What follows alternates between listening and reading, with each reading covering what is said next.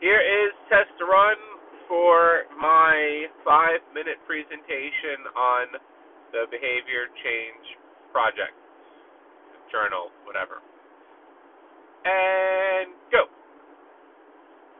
Hi, my name is Chris Gambino, and I did my behavior change journal on being a renter. That is the behavior that I like to change. Instead, I would like to be a home owner.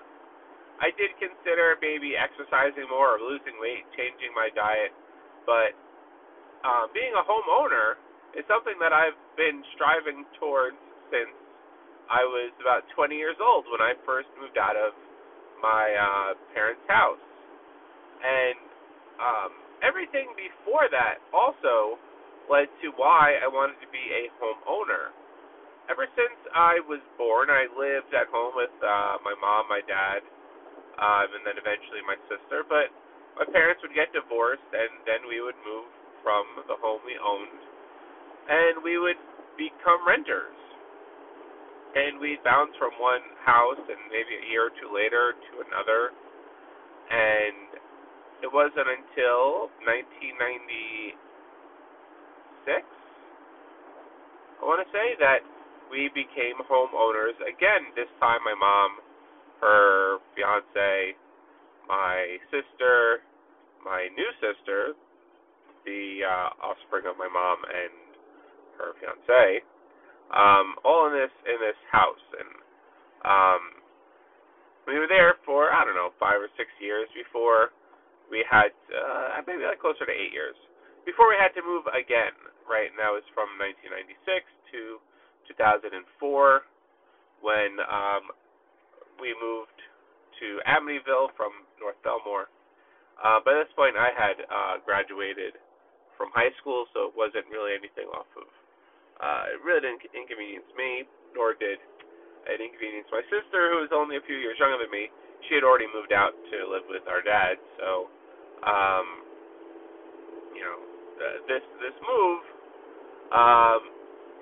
was back to renting, and I was only there with them for about a year before I moved out on my own and started, the renting cycle. Over the course of the last near 15 years, I've spent roughly $1,000 a month on rent. Some places were more expensive, some places less, but it averages out about $1,000 a month. And the crazy part is to think that I have paid over the last 15 years $180,000 towards rent. Had I known that this is a road I'd be going down, I probably would have done things a little differently. I probably would have saved my money a little better.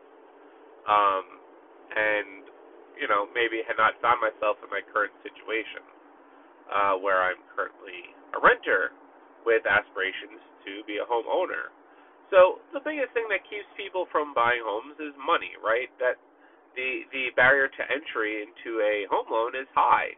But one of the reasons why that barrier to entry is so high is because it's a very big risk. Banks don't just give out $500,000 to anybody.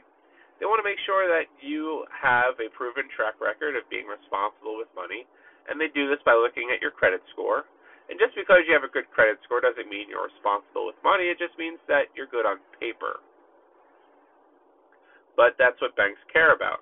Additionally, having enough money in the bank to put down a sizable down payment is important too. If you don't have that money, you will actually pay private mortgage insurance on that loan you're taking out. This private mortgage insurance is to ensure that if you default on your loan, you've paid for insurance to ensure that someone will be paying for it.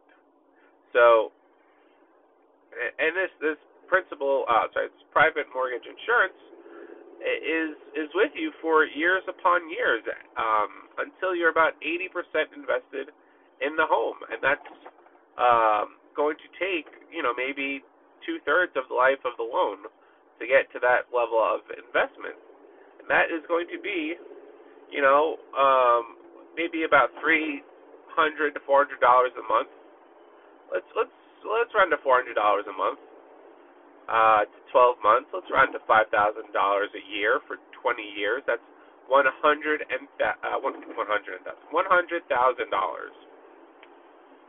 That seems like a lot of money.